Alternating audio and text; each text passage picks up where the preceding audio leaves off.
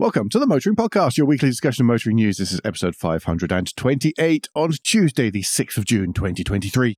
Hello, I'm Alan. Hello, I'm Andrew. And in a week where many who repeated factually inaccurate information got very angry at someone repeating factually inaccurate information, we'll be charged up by your creativity. New car news sparks our interest to varying degrees. And the lunchtime read takes us to another time and place for something utterly glorious. But first, we have to get back to an old friend we haven't seen for a little while, Dieselgate follow-up. And this is the news that Volkswagen and Audi have agreed in principle to pay $85 million to the state of Texas because of the environmental laws they broke thanks to Dieselgate. Now, this is the latest state to have got this civil case sorted. There is Ohio, which only settled for $3.5 million. Or settled for only, yeah. Yes. At one point that Volkswagen said was going to be $127 billion per year. Yes, people I think are starting to get to the stage of, look, we're just going to settle this and get some money or nothing, or this could drag on for years and years and years. But that's the problem when they lost the case where they were trying to say that Clean Air Act only meant that the US government could sue them, and that was thrown out of court. So now every state is just going, give us our pound of flesh, please. I can't remember. I've got a feeling we're up to about $35 billion in what this has cost VW, let alone, the R&D and everything for going to completely EV. I'm just talking about fines and stuff. Yeah. The hefty thing this is still costing Volkswagen. It is. The trouble is we're looking at that and going, only 3.5 million, or only 85 million. And we think, well, got off lightly there. Yeah. That gives you just the scale of it really is just, it's too big for us mere mortals to comprehend these numbers. Yeah, absolutely. Do you want to take us to another bit of follow-up, though? Oh, another bit of follow-up. Obviously, somebody said last week in a YouTube-esque attempt to drive interaction on the social media channels. Don't forget to like and subscribe. Yo, guys. You guys. Yeah, so a couple of suggestions for electric gritter names. Thanks, Nia. The de-icer. Awesome. Yeah, salt water. I've just got it. Yeah, what? And also dual-tide grittings. Thank you, Nia, for putting a tiny percentage of your massive brain onto such a ridiculous thing. I thank you immensely. I thought it was brilliant and brought a nice little bit of cheer and a smile to my face. So for that alone, it must be worth it.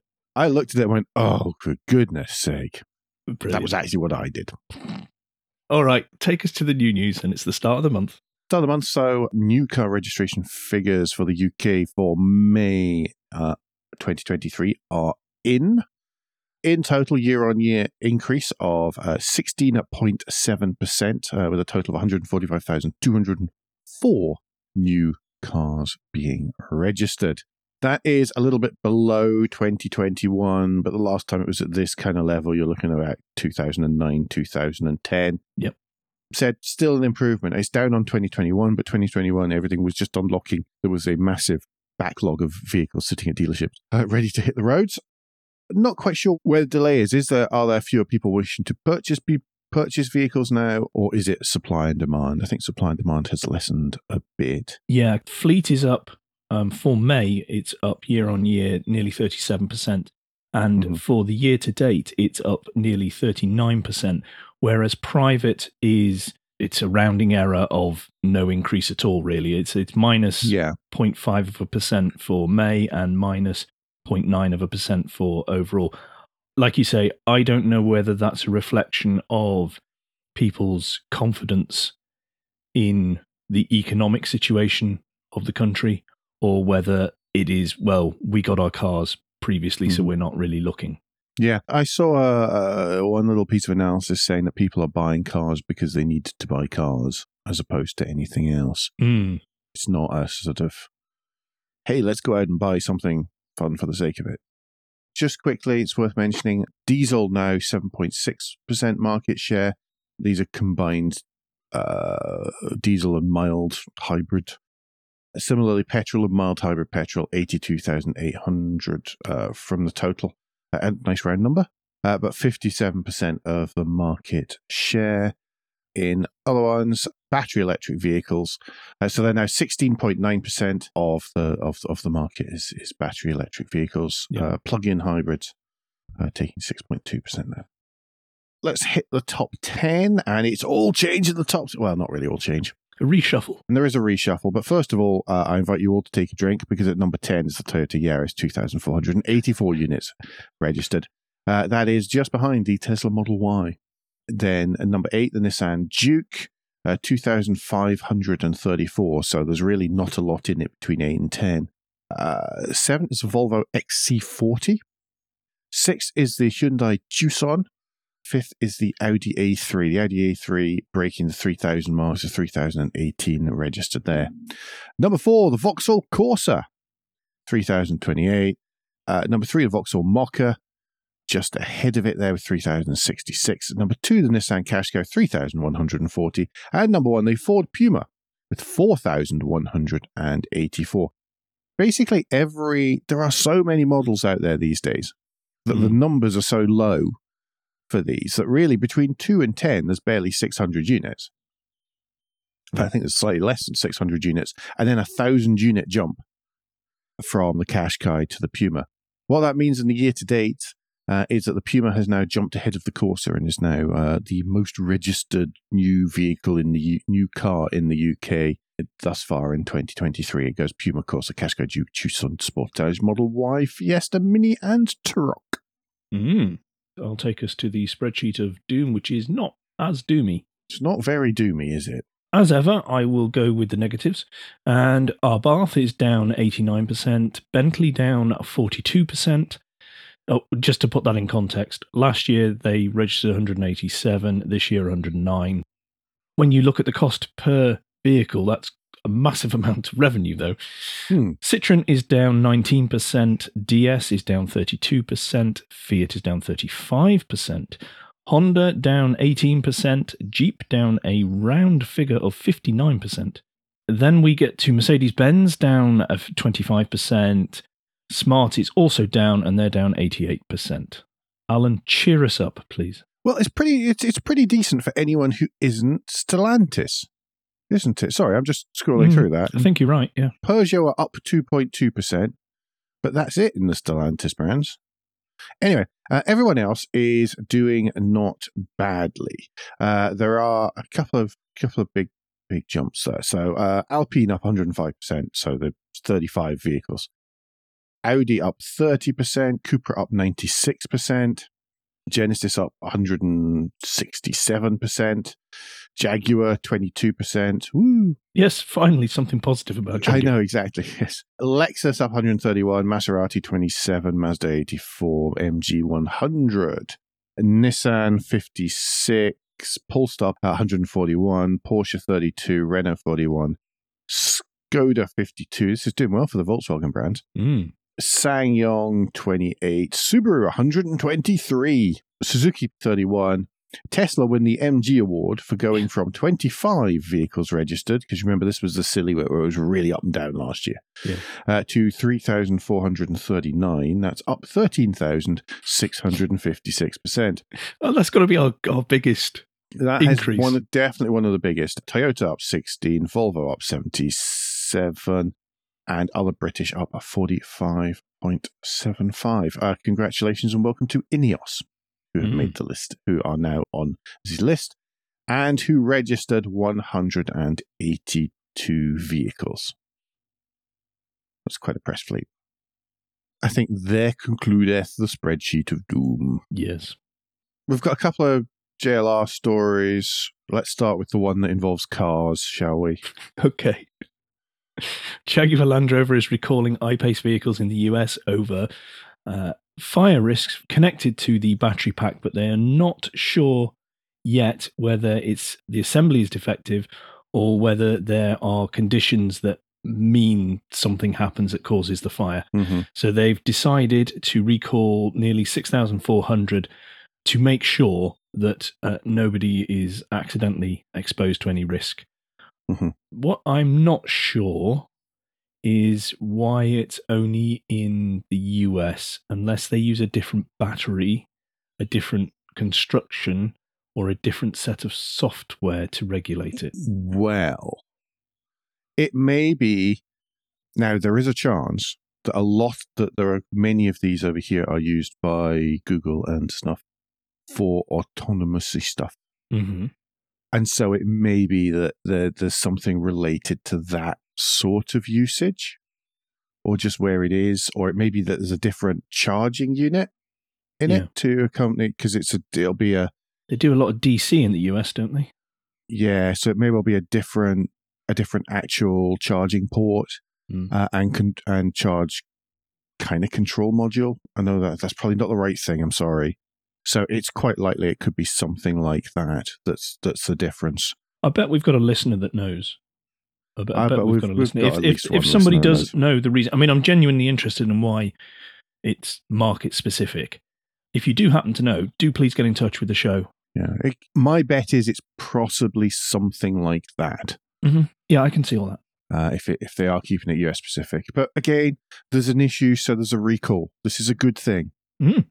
That's 6,400 being recalled just in the US alone, over 8, maximum of 8. This is, well done, good stuff, etc. Keeping us safe. They didn't have to have their arm twisted either, or publicly shamed. Exactly. That's kind of why I'm saying it. Recalls are generally a good thing. Yep. Okay, do you want to take us to the non-car related JLR stuff, Alan? No, really, because some of it really doesn't matter. Oh, it does. It's very important. It doesn't. So there's been lots of words said and written and reported on, so it's very important. That's the only reason we're covering it. JLR has revealed a new logo for the group. What's the first time the group's had a logo?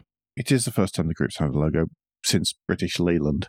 And it's better. No, okay. Some may say it's better than that. It is a J, an L, and an R. The J and the L alone, if they were in a square, would look a lot like a British department store group.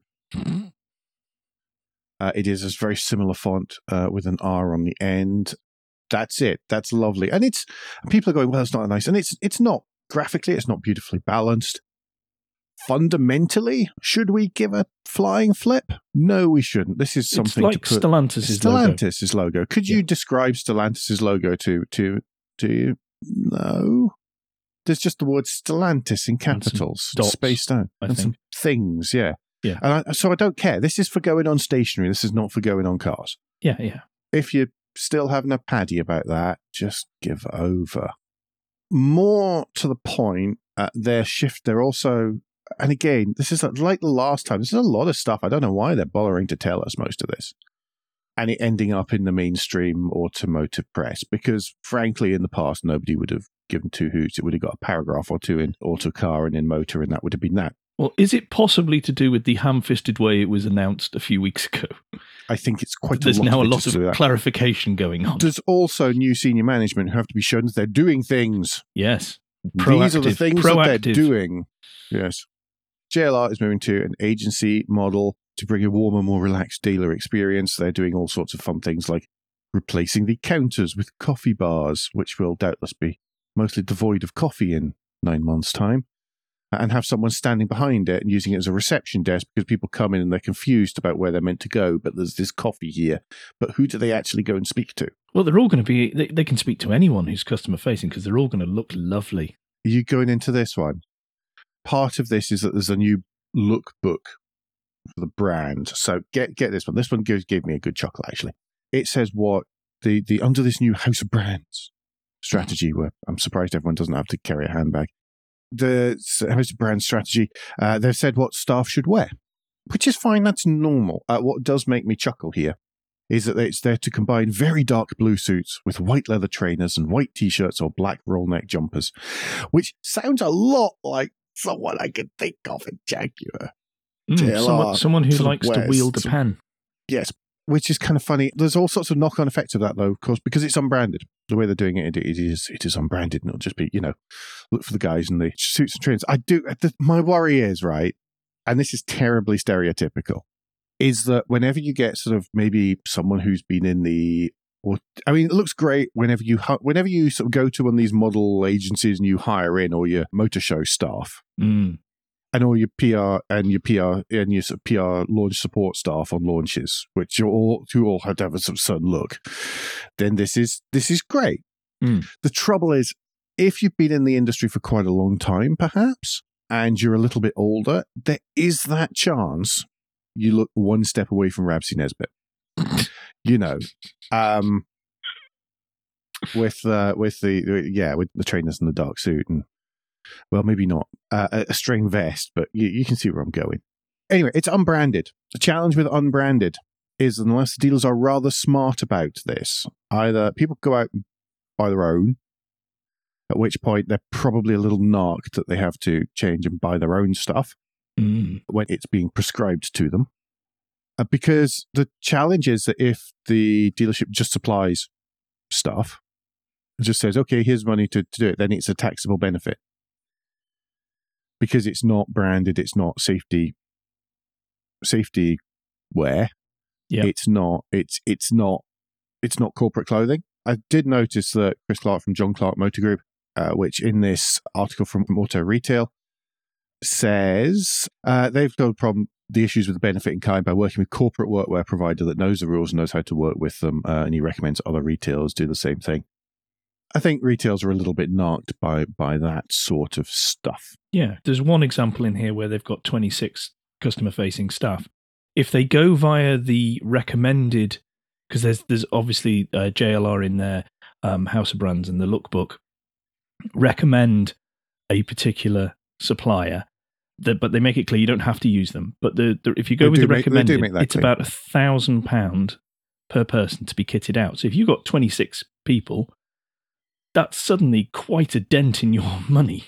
At the same time as you're having to rebuild and restructure your actual premises to match the new stuff from this lookbook. And it's gone to an agency model. Yeah. There's lots of ways this could have been handled perhaps better. There is one other thing I need to question, and that's they built that brand new service centre and everything in the West End of London. Oh, yeah. Do you remember? We covered it a few months ago. The giant one. Yeah. Wonder which look it follows. I'm genuinely curious because, of course, I'm nowhere near it, so it's very difficult for me to get to it. I'm sure it had the old Land Rover and Jaguar logos on the side. Well, they would have to because they couldn't unveil the new ones. Yeah. But I can't remember if it's this new look right through and they have to redo the new. No, anyway, best not to think about it. SEP, someone else's problem. Yes. So in the show notes, there's going to be a few links to articles for you to read through if you would like to know more about the rebranding, more about where JLR... I don't know why you would. I mean, I've just sickened myself on it. Think that the exciting opportunities and other phrases in inverted commas that are liberally spread out amongst all these articles for things like the Discovery brand, etc., you can click on them to read more. Yes, the one thing I was going to say about Discovery brand, Land Rover Discovery has huge potential in its own brand. Worth remembering just very, very quickly that in North America, they actually discontinued the Discovery brand for 2 generations. For the Disco 3 and Disco 4, which was sold over here as the LR3 and the LR4, because the first 2 generations of Discovery got such a reputation that they decided not to use it in future. Yes, there is huge potential, but remember that in certain parts of the world, it does also carry quite a lot of luggage with it.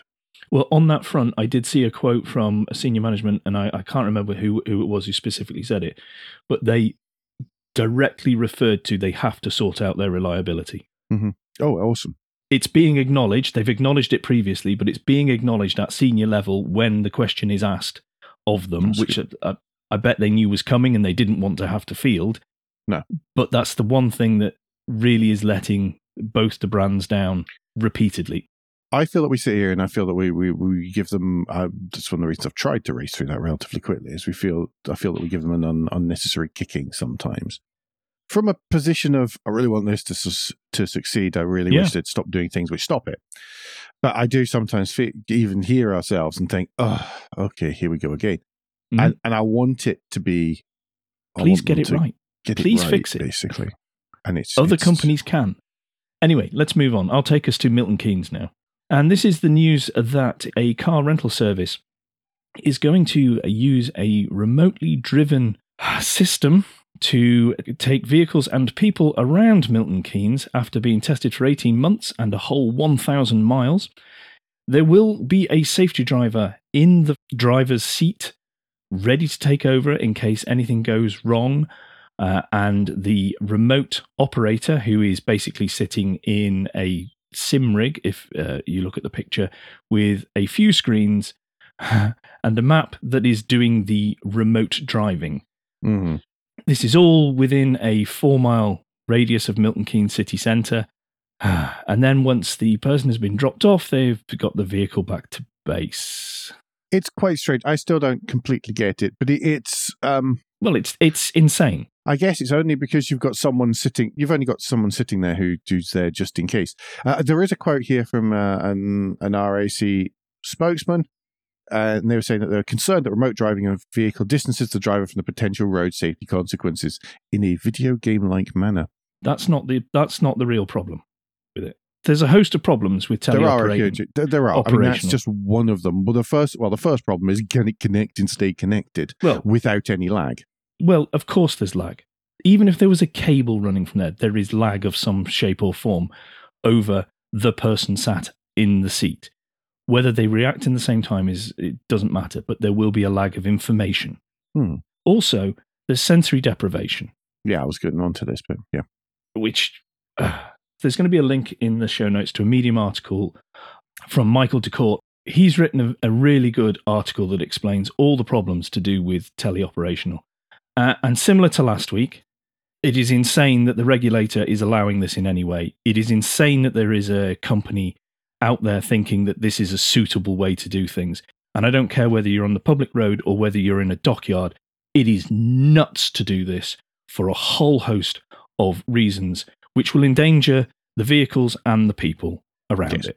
Yes, it is not great. So do have a quick look at the BBC article, have a read of Michael DeCourt's article. His article is from 7th of February 2019, but it's still relevant. That doesn't change its relevance. Okay, Alan, do you want to take us to something new? Yes, something old, something new. Nothing seems to be particularly borrowed, and there is no blue. But Porsche have just spent 3 years doing all the background work to updating their badge and their logo. And they seem to have chosen the very Porsche approach, and the very valid approach of don't change it. And so this has been getting quite a lot of chuckles around the internet. What they've done is that they've sort of looked at it, they've sort of changed the texturing more than they've changed anything else, I think, and made the word Stuttgart above the rearing horse. Yes. Good use of words there. They've actually de-stylized the horse slightly, so it is a little more realistic, and sort of tidied it up. I think they have modified it and brought it up to date in a very nice and sympathetic manner, much as they are famed for doing with the 911. I think this is the first good-looking logo update that can be digital. Yes. One of for me, the thing I really like about it is that it hasn't been flattened. They haven't gone. I mean, it is less textured, less fussily textured than it was before. And I think and I really like it because of that. And because it isn't just like another sticker. Because I feel a lot of ones we've seen over the last couple of years, it's basically as if someone's got the logo, gone posterize, and that's kind of it. Yeah. To make this vector art. Yeah, basically. I mean, this could be vector art, I suppose, now. But this is only the 1, 2, 3, 4, 5, 6th generation of the Porsche badge. All of them, you can compare the original to this one, and you go, oh, yeah, that's a Porsche badge. Because it is. Again, they don't update these things very often. It's got to last for quite a while, so there's no point in going through and being radical in a way that, as fashions change in 5 years, they have to update it again, like so many brands do. Yeah. So, to be honest, because Porsche have such a slow evolution of these things, 3 years, it's not a big deal. First of all, go out, find out what works, find out what people like, find out what thing. Honestly, it's not that ridiculous a timescale. And I actually think that the outcome was probably worth it. says the person whose degree was what, and therefore will justify anyone wielding a crayon for however long Product it takes. design engineering. Yes. Yes. Right, I'm going to take us from Germany to Scotland now. And there is news from Scotland's Transport Ministry that they are going to upgrade the A83 Rest and Be Thankful in Argyll, where they're going to stick a tunnel over a portion of the road, 1.4 kilometres long, I think it is, because it is so susceptible to landslip and blockage from debris, rocks, that sort of thing, that it shuts the roads for huge amounts of time over a year. Just for example, in 2020, it was shut for 200 days. And if you need to get around that, and there is a sort of road that is below it that can be used, but if that gets blocked as well, it's a 53-mile reroute, which is quite a bit out of the way, but that happens to be a lot of what Scotland is. Yes. Well, there aren't really many roads in that part of Scotland. No, you need to tarmac the place more. That's what you need to do. Yeah, that's definitely what the West Coast and the West Highlands need. Yeah. This is good. This has been a problem for a long, long time, and I definitely think that if people live out towards Inverary, then you won't find much in the way of opposition, No. because this is quite serious.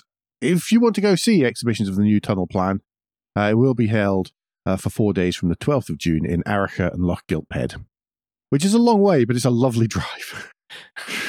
It's apparently going to cost, as it's stated here now, and we'll see how much that changes by the time it's finished, between 405 and 470 million pounds. There is no indication of how long it's going to take to build, but I would imagine that's going to be probably 4 or 5 years. I would imagine so. People are going to be pretty much on it, though, because it is quite an important link. Yeah. Also, one side of it is going to be open, so you won't have the views ruined. You'll still get to see the beautiful landscape. It's not a tunnel, really. It's more a sort of roofed pergola. They do the similar things in the Alps. This is not. Yes, that's what it reminded me of. It's not a unique solution to this kind of problem. No. Do it quite a lot in Switzerland, Italy, and France. Yeah. Anyway, that brings us to a Guilt Minute, a quick break in the show where we ask for a tad of financial support to keep the lights on and the hosting running. If you feel that Motoring Podcast is worth a small consideration every month, then you can become a patron. Different levels of patron include different levels of commitment from us to you, including being able to watch the show recorded live. We also have a small range of merchandise in our spring store, from stickers to mugs and t-shirts. If you don't have any spare cash, and we do completely understand, then you can help us by following for free from a podcast player to receive every show as they're released, and by liking and rating the show in whatever way your podcast supplier lets you. If you've done all of that, and some of you do, so thank you very much, then the last thing you can do is to recommend us to your friends or colleagues. Thank you, everyone that does. New car news, Alan. Can you take us to an actual electric car? Yes, please? Believe it or not. The new forthcoming Astra Electric, which will be priced in hatch form from £39,995, will get 258 miles of range and fast charge in 26 minutes, according to Car Magazine. And it's a car. It is very much a car. It is not an SUV type thing. It's not a stretched thing where people have gone, don't call it an SUV, because it's not, and it really is an SUV. Yeah. It is an Astra in hatch and estate forms. Yep. Yeah, 54 kilowatt battery, 154 brake horsepower, 0-62, 9.2 seconds, top speed of 106 miles an hour. And it looks really good. Yes. Vauxhall's aesthetics I think is one of the nicest in the Stellantis group at the moment. I've said that the Vauxhall's biggest problem is that Vauxhall's called Vauxhall. I also like the fact that the 0-62 is 9.2 seconds rather than, about 5 seconds or something. They have clearly gone for, let's make the range go longer, because 9.2 seconds is more than quick enough, especially with immediate torque. Its competition will be the electric Peugeot 308 hatch and SW estate version. It's good. It looks nice. Like it. Yeah. What about a new Lexus, though? Yeah, Lexus announced yesterday they are going to bring out a small SUV called the LBX, And this is based on, but isn't a rebadging, but this is based on the platform that the Yaris Cross uses. However, they have stretched it to better fit the market that Lexus are in, because Lexus have made this very clear. They're not making a cheap car. They are making a small Lexus. And with that means it needs to do certain Lexus things, as in feel like a Lexus, drive like a Lexus. And if someone bought it, you get the Lexus experience from it. Whew, that's enough Lexus in one. That's quite a lot paragraph. of Lexus. The comment that the old CT hatchback, which by the way didn't look or feel like a Lexus, was 6 inches longer and 4 inches wider. So this is quite small. This is the smallest new Lexus that there's been ever, I think. Yeah. Oh, no. Yes, because they never made a Lexus version of the IQ, did they? Pardon me. No, they didn't. So it's going to be a 1.3 litre 3-cylinder petrol engine that's going to be mated to a single electric motor at time of the first models coming out. That will get about 134 brake horsepower through the front wheels. They expect a 0 to 62 again of 9.2 seconds. Again, that's a sensible speed. With the CO2 emissions, it's quoted here as comfortably below 120 grams per kilometre. So, if it's anything like the Yaris Cross, it will run on air and magic with occasional sips of petrol. Well, this is actually an article that's worth clicking through on, because Lexus do explain how they had some challenges getting to the point where they are revealing this because of the constraints of the size of the model and their brand and what it needs to do. So that it's actually, from that point of view, it's interesting. Aesthetically, they've toned down the Predator mouth now, which seems to be a thing that they are doing across the brand. It's a small SUV. It looks pretty nice. I like the red that the photographs are in. Yes, it is. It's nice, isn't it? We'll wait to see, though, if it has the driving dynamics that is talked about in this article. I just love the idea of Lexus driving dynamics. I drive a Lexus GX and Well, it talks about here minimizing body pitch and roll under heavy loads. We'll need to record a special edition, won't we? Yes. Yes. Anyway, talking of SUVs, do you want to take us to possibly towards the other end of the scale on these? Speaking of V8 SUVs, the new Range Rover Sport SV is a mild hybrid super SUV that's getting 626 brake horsepower. Yes, the most powerful production Range Rover will introduce game-changing tech and will be sold by invitation only. There we go, yes. Only 2.5 ton. Yeah, 2.5 tons. I'm trying to see if there's a price on here in this 4.4 litre V8. Is that all? And yes, but you can get it with optional carbon fiber wheels, saving 36 kilograms. Carbon ceramic brakes, saving another 34 kilograms. Oh, I really want this to go to 0 to 62 in 3.6 seconds. And it will go all the way up to 180 mile an hour. My word, to punch that thing through the air up to 180 mile an hour, the engine is, wow. I mean, that's top engineering. Active anti-roll bar system. To do that. It really is no difference from my Lexus, is it? I think that this is both incredible and ridiculous. And ridiculous at the same time. I mean, I am absolute admiration for this working and existing. Yes. At the same time, I really don't want one. Well, as it's by invitation, JLR will be able to easily map how quickly someone puts it over a roundabout, as they seem to do round our way with a Range Rover Sport. Predict within the first fortnight. Edition 1 cars will cost me around 169,000 or 190,000 with the carbon fiber options specified. First customer deliveries will be before the end of this year. As I say, I am in awe of it in a sort of slightly wow kind of way. I love the engineering feat that's gone through this. It does look good. It looks good as well. Yeah. Anyway, right, other end of the scale, Andrew. Okay. Winding it back to perhaps something a bit more grassroots, and that's the Caterham's EV7.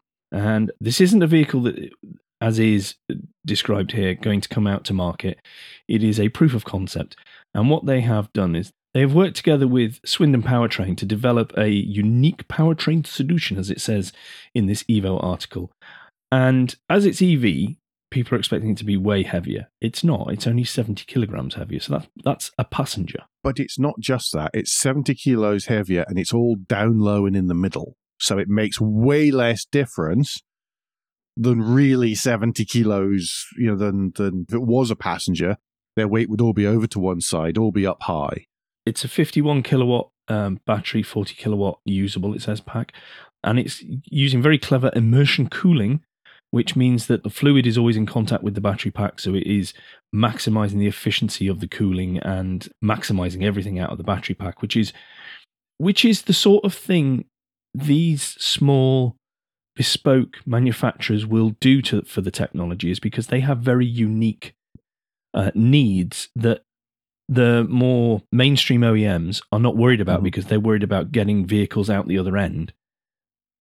And this can then be adopted. You've got to remember, of course, in the UK, it's this great motorsport heritage. I mean, there are lots of small specialist shops with lots of skill in any of these areas, from crafting flipping wooden body shells to designing bespoke battery packs and charging setups.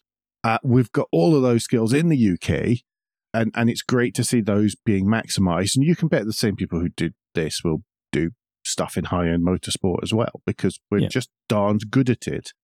So it's great to see it being used in a, hopefully at some point, customer-facing type vehicle. Yeah. What they've also done is that they have gone for a track drive cycle. So that what they mean from that is it'll do 20 minutes flat out on the track, charge for 15 minutes because it can use up to 152 kilowatt peak DC charging. And then you can immediately go out and do another 20 minutes.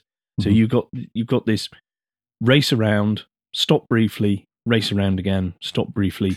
And the great thing, as I was saying to Andrew earlier on, is that many Caterhams live, between the weekends. They live in a garage linked up to a battery tender. And to be honest, this is going to be no different in real life. A slow trickle charger, it'll just sit there and it'll be charged and ready. Anyway, next up, Volkswagen. There's so much stuff this week, sorry. Volkswagen has shown a new long wheelbase ID Buzz with 7 seats, a possible 355 brake horsepower GTX variant eventually, and yes, a third row of seats. Reception has been, I think it's fair to say, mixed. I think people go, we like the looks, but we don't like the lack of actual real life practicality. I think it still miffs people that you can't fit 3 kiddie seats across that middle row in either version. I think people are a bit disappointed that there's no space behind that final row of seats. And one of the comments I've seen is, it looks great. It's just such a shame Volkswagen have managed to create an electric vehicle which is less practical than its internal combustion engine counterpart. And that's it for me as well. That's where I get with this. I get so frustrated with it because it should be right up my street. It should be me going, that's it. That's what I want. Absolutely brilliant. I love the look of it. I mean, to be fair, we were teased with this look for, a decade or so. I think it was 21 years. There was I think it was on the Autopian. Okay. So on the Drive or the Autopian, and it was saying, it's been 21 years before we've been able to actually buy one of these things. And they bring it out, and they don't, and particularly when it's their own platform, fresh platform, they're not cobbling something together to bring it out like they did with the Beetle, which was based on a Golf platform. Yeah. This is their own platform. They could have easily made it much more practical, and they haven't.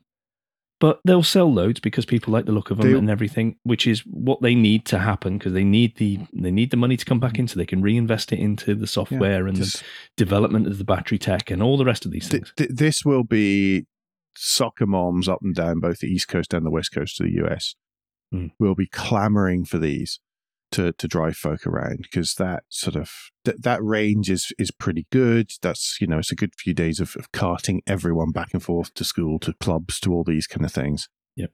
It cannot fail. I can't see how this thing can fail, but it could have been better. Yep. That's the thing. It's so close to being perfect. Last one, Andrew, the new Mercedes-Benz SLS.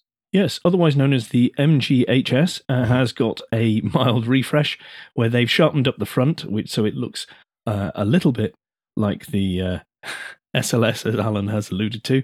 They've also improved the in-cabin tech.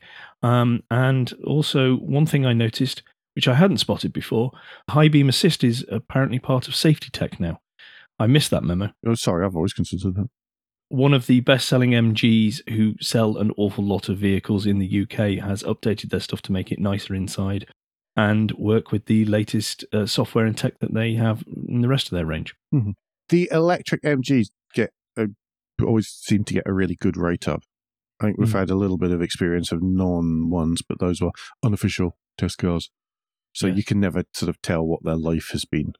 Do you want to take us to points of interest? Yes, points of interest starts off, of course, with Lunchtime Read.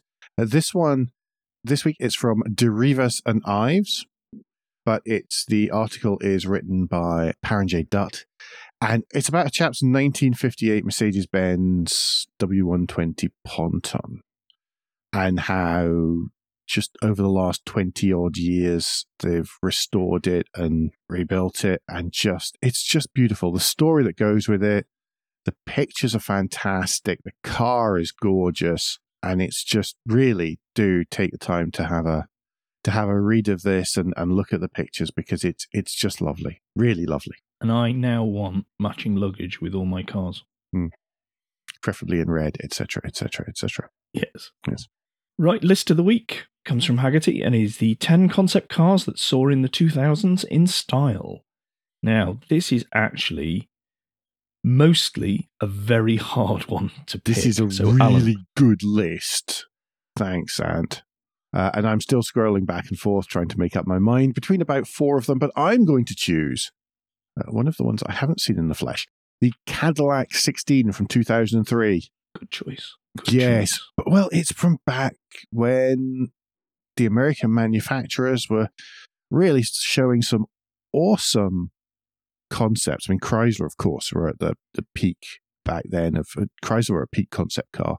GM and Cadillac were not far behind, and this was showing off a 13.6-litre 16-cylinder engine. Massive luxury car. Obviously, nothing came of it, as ever. I think it's lovely. I mean, the design style went through. I mean, I tried that Cadillac ELR recently. And again, you can actually see I've just said the design style came to absolutely nothing. And I'm about to say, and you can see the lineage between that and between the Cadillac 16 and that ELR, just in the form of the grille, the headlamps, all that kind of stuff. Yeah, nothing so opulent as the concept came out.